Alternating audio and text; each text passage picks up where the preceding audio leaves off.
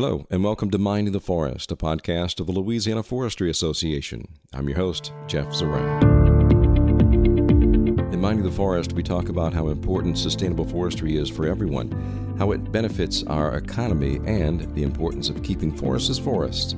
If you'd like to get notifications when a new episode of Minding the Forest is released, click on subscribe on your favorite podcast directory, such as Apple Podcast, Google Podcast, or Spotify, and you'll know when a new episode is ready. We have with us today Dr. Joseph Chang. He is the Professor of Forest Policy, Economics, and Management at LSU. Dr. Chang, good to have you here. Tell us a little bit about yourself for those who may not know you. I went to Harvard University for a master's degree in forest economics and then moved on to University of Wisconsin for my PhD in forest economics and management. And after that, I was actually stayed at University of Kentucky for 12 years in the Department of Forestry there for 12 years.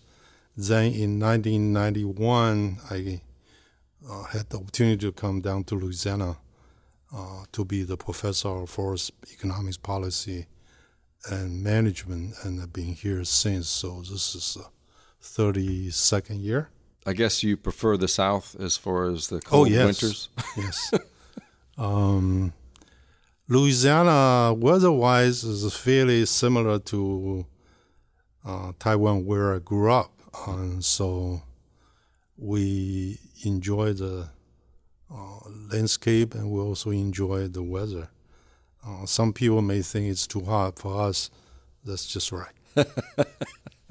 We're glad to have you here in Louisiana. Tell us a little bit about what you do. Our subject today is forest economics, and that is your forte. But I think that's a subject that some people may not understand very well. Tell us a little about what forest economics is. Forest economics, for most people, are the supply, and especially for the landowners. We're fundamentally interested in understanding the supply and demand for timber because that's where their source of income is coming from. And so we're interested in the income elasticity and price elasticity of the demand. We're also interested in the price elasticity of the supplies as far as the forest economics is concerned. Something else I'm also doing involves the carbon trading that we're trying to understand how the carbon trading actually works and how that could actually benefit the landowners. And last but not least, I also have some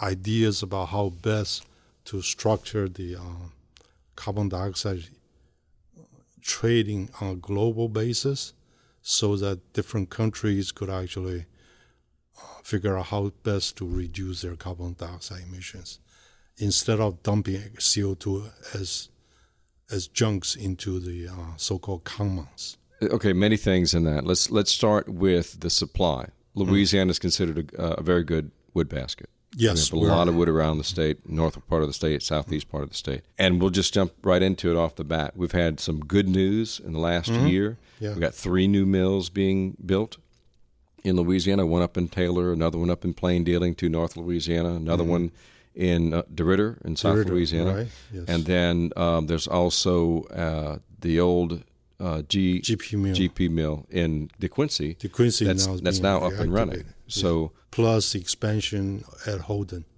by Weyerhaeuser. Okay, and expanded at Weyerhaeuser. Those are things that will certainly boost the rural economy. Very much so. It seems like there have been these developments in other states in the southeast United States, and Louisiana's kind of finally getting there. Why do you suppose it's taken a little bit longer for Louisiana? I'm not really sure. My impression is that it will come in due time. I think finally it came around to us. And my impression is that we're not that far behind, actually. Really? No, not really.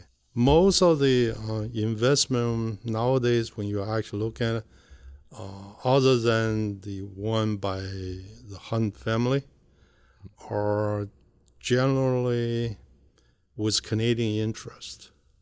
There's been several Canadian companies that have reached out to Southeast United States, and in some form or another, like Interfor, they acquired the plant that GP had idled because of COVID 2 years ago, and they're back up and running. Yeah. And then you have the private companies like Hunt Forest Products and Toll Coal Industries working together on They have venture. A unique partnership.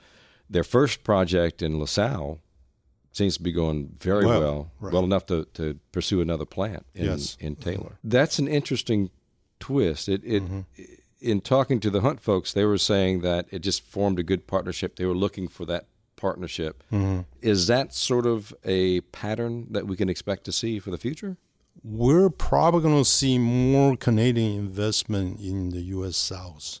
We have always been told that the Canadian timber resources are cheap, and the government of Canada are subsidizing their forest product industry. The very fact that the Canadian company are coming down south may suggest something that's a little bit different. Maybe the timber resource in the U.S. South are actually cheaper than the Canadian wood. Is it possibly more plentiful than what's available in Canada as far as what's accessible? I think it's more of an issue of what they used to be called the timber supply issues. As the mills start logging, now keep in mind most of the Canadian mills are close to the U.S. border, and so they are actually marching northward. And every step of the way as they march northward, they are a little bit further away from their sawmill. And so their logging and transportation cost goes up a little bit more. Furthermore, as you march north, the trees get smaller, and consequently, your logging costs then gradually increase and creep up on you. Distance is also a little bit further, so then you have the transportation problem. It seems I recall there was talk of some disease issues. Yeah, there's that the part of Canada mountain pine beetle attacks, and there's several million acres of the Canadian forest in Alberta and the east side of British Columbia that were actually affected. They try to salvage as much as they can, but then eventually you reach the point where you cannot get them all. And I think that is now causing a problem in terms of the resource for the sawmills, and that they are now beginning to realize that south here in the United States is where the resource is truly sustainable. We welcome them. We're glad to have them part of our economy. And actually, Canfor said that their sawmill capacity in the U.S. South is larger than the capacity in Canada. Really? So then you raise an interesting question. Is Canfor really a Canadian company anymore? Can they move their entire operation to the United States, or would they even have a desire to do that? I doubt a problem. So from the landowner's perspective, let's talk about that a little bit. They go through great pains, I think, sometimes to make sure that they have the best timber that they can grow. And I guess the economics of supply and demand right now is the demand is higher on the finished product than it actually is on the supply because we have such a good supply of timber to be harvested. How long do you think when these plants come online, these mills come online, how long do you think that might start reflecting a better price for landowners? Right now, the so-called gross-drain ratio, i.e. the amount of timber we're growing over the amount of timber we're harvesting, is 1.8 to 1. Okay, so explain what that means. Meaning that we're growing 80% more timber than we're harvesting. And so it's unlikely that we're going to see significant increase in the timber prices in the foreseeable future. And based on one of the studies we had done with the quarterly data in Louisiana, we found out that the timber supply has elasticity of 3, i.e. It means that if the price of timber goes up by 10%, the timber quantity will go up by 30%, and that increase would easily overwhelm the price increases, and then the price will come down very quickly. My feeling is that we should not expect quick and dramatic increase in prices, at least for the next few years. I guess Louisiana is doing an excellent job of replacing more than we're harvesting, and to the capacity that we're pretty much at a level as far as cost is concerned on the supply end of the wood basket. Yes. Well, that's one of the reasons the investors are finding Louisiana to be so attractive, and because we're growing so much more timber over the amount of timber we're harvesting. So there's an assurance that we will not run out of wood, shall we say. I guess the misconceptions that some folks have of deforestation just doesn't exist in Louisiana. Well, if we're growing 80% more timber than we're harvesting, then how can we be actually deforesting the Louisiana landscape? What sort of research is LSU working on right now as far as forest policy and forest economics? Right now, most of my research is actually focused on the forest management under price uncertainty and volume risk. We're trying to figure out how best to actually help the landowner address the problem of price uncertainty, because when the landowner actually plant the trees, they are really just not going to be assured of a timber price some 30 years down the road. And so the question then is, how can we actually create the environment where such assurance could actually exist? And then at the same time, natural disasters and man-made disaster could actually destroy your timber. And how do you protect such downside risk is what I'm doing right now. That seems to be pretty appropriate, especially in the last 2 years with Hurricane Laura and Hurricane Ida on either side of the state. So if you look at both years, roughly, more than 1 million acres of timber has been damaged. Not necessarily destroyed, but certainly damaged. Yes. So how do we recover from that? Just to continue the sustainability practices that we're doing? Well, there are two sides to that. Obviously, if you have lost your timber, then if you have the financial resources, then the best thing to do is to go back in and plant the trees and to get started over again.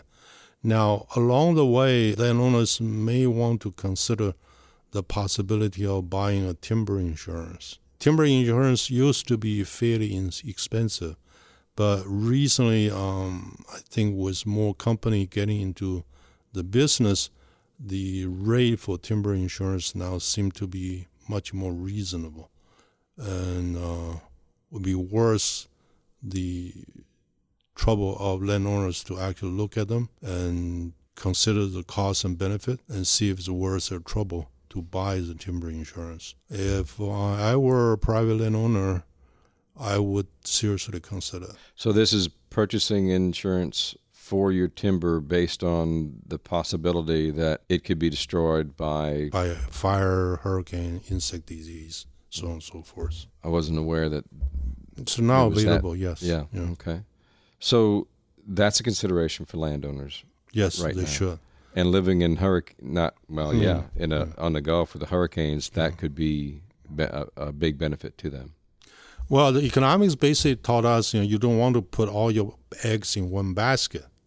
But if you're a small private landowner, then you may own, say, 160 acres or whatever in one lot. And then essentially you're putting all your eggs in just that one property. And so then it behooves us, i.e. the landowners, to actually then seriously look at the possibility of buying an insurance to protect them against those downside risks. You had mentioned earlier about the carbon sequestration and carbon credits, things of that nature that are now available to some landowners. There's a few programs out there right now. It seems as though that would be a big benefit, especially maybe in, for example, the southeast part of the state where they may hold on to their trees a little bit longer and they'll get too big for the facilities that are available in southeast Louisiana. Is the carbon route a good consideration for them?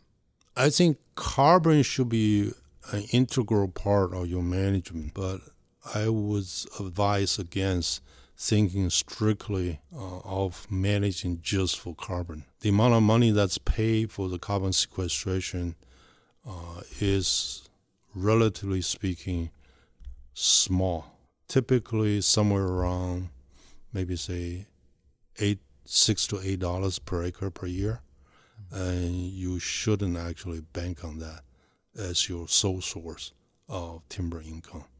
Let's go back to the 100-acre example that you used, and you plan to maybe harvest 40 of that. Mm-hmm. So then the other 60 you could put into a carbon sequestration program? Yeah, for the duration that you want to hold on to it. Yeah. Okay. But by and large, you get $6 to $8 an acre a year. Okay. And so it's not a major income. It's comparable to, say, a hunting lease kind of income. And so typically people look at it and say, oh, that's the income I can pay the property tax. In addition, I guess, to the hunting leases, then in that fashion, you could kind of bank on expecting the same thing. Something. But also keeping in mind that you don't actually start getting into the carbon credit market until you have merchantable timber. So that will typically be somewhere around 10 to 12, 14 years or so.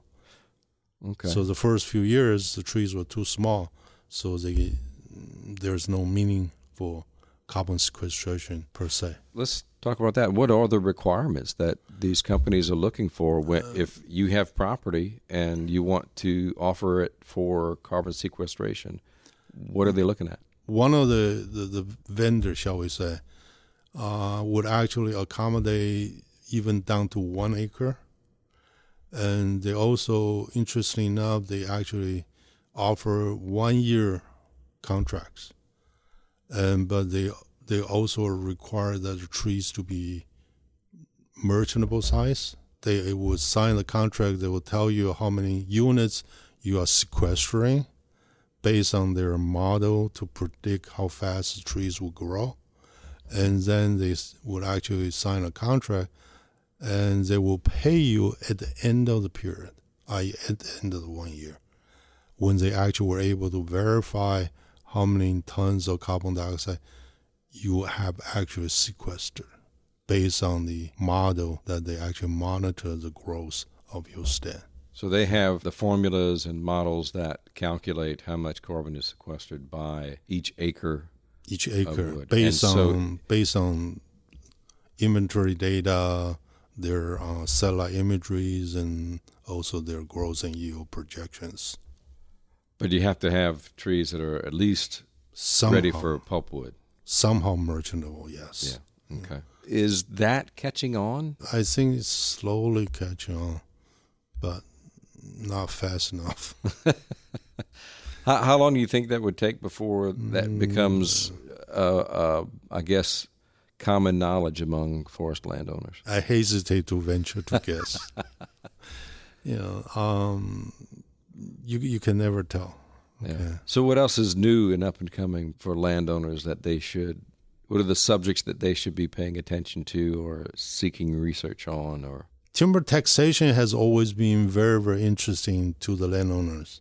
Okay. And one of the things we're doing now is to actually demonstrate that the tax treatment for timberland owners have been fairly favorable all these years. The argument shouldn't be the tax burdens anymore, because the timberland has been treated very favorably for a long time. Instead, I think what we're beginning to realize is that the amount of services that the timberland are getting are also fairly small. So instead, trees don't go to school, for example. Right. And consequently, if they're not paying comparable amount with, say, a residential property, that should be expected, and then therefore they should be treated as such. Do you think that's where local governments are looking for more income? There's always a debate on the severance taxes. It's been pitched as this is how you take care of your roads, because you need roads in order to harvest the resources. Now they're looking at more income and still big trucks on the road, not just logger trucks. Government always looking for more money, that's for sure, especially the local governments, okay? Yeah. On the one hand, you want to be able to collect the tax. On the other hand, you don't want the tax to be too heavy to scare people away. And that's pretty much it. Do you think that if there's any sort of effect on severance taxes, could that be negative for the landowners and not give them the incentive to continue to have forested land? Could it be that serious? If our severance tax stays the way we are now, I don't think it's going to have any effect. If we start thinking about increasing the severance tax, on the margin, they may have a little bit of effect, but I'm not convinced that it's going to be all that serious. One other thing we should actually emphasize to all the people is that timber is the number one agricultural crop in Louisiana. For example, in 2019, timber is worth $900 million, and that's larger than all the other crops, such as sugar, such as rice, such as soybeans, and such as cotton. $900 million, that's just a farm value. From farm harvested value, yes. From what was harvested? Yes. Okay. That's a huge chunk to the economy.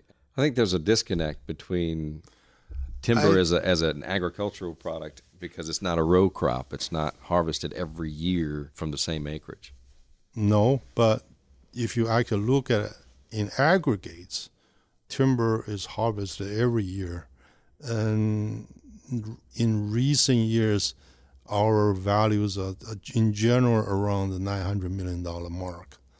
And once upon a time, we actually exceed $1 billion, but has come down because of lower stumpage prices.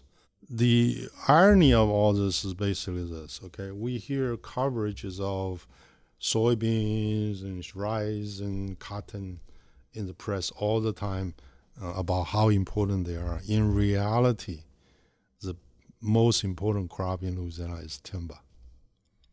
Okay. On top of the crop value, we also have the largest value added.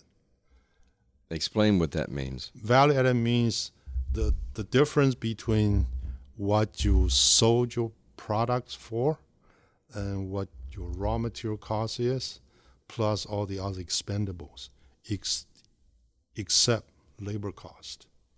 Okay, let's say you have a sawmill and you bought the wood for $100 and you sold the timber for $200, but along the way you actually pay, say, $20 and for electricity and, say, for expendable like oils and lubricants and whatever, and then your value added will be $80. Because we didn't include the labor cost, that means that $80 was actually created by the labor. Okay. Why would you not include the labor cost? Because they want to have a measure of the contribution of labor. Altogether, the important thing to realize is what we call the value added, because that's when you actually have the secondary effects. Those effects are especially important in the rural communities. Yeah, that's what I was thinking of, the rural communities. This the is interesting thing here is this. Louisiana is more or less 56% forested if you look at the land base, okay? As I just said, timber is the number one crop in the state agriculture economy. What is even more important than that is that all the manufacturers in the state are all in rural communities. So the forest and the forest product industry is critical to the rural prosperity and stability and vitality for Louisiana countryside. And it behooves us to actually pay attention to these rural communities because it's easy to look at, say, the urban centers, because urban centers typically are much more vibrant. And when a plan in a rural community comes, it actually gives the rural community a major boost. And conversely, when a mill closed down, it was a serious detriment to those communities. So as these new facilities come online, then that revitalizes the many economies. of. And I mean, if you're a small rural community, it doesn't take 100 jobs to really make a big difference. And then most of the sawmills now we're talking about are all talking about 200-300 jobs, and so that has to have a very positive effect on the prosperity and the stability and vitality of many of these rural communities. We're an integral part of the state economy, and we should be proud of that. Dr. Joseph Chang, Professor of Forest Policy, Economics, and Management at LSU. Doctor, thank you much for joining us. It's my pleasure. Thank you for listening to Mind of the Forest, a podcast of the Louisiana Forestry Association. If you'd like to learn more about sustainable forestry, the LFA and its programs, and how you can be part of an organization that supports landowners, loggers, and wood manufacturers in Louisiana, go to our website, www.laforestry.com. Questions and comments can be sent via email to jzeringue, JZERINGUE, @laforestry.com. And remember, at the Louisiana Forestry Association, we're minding the forest for you.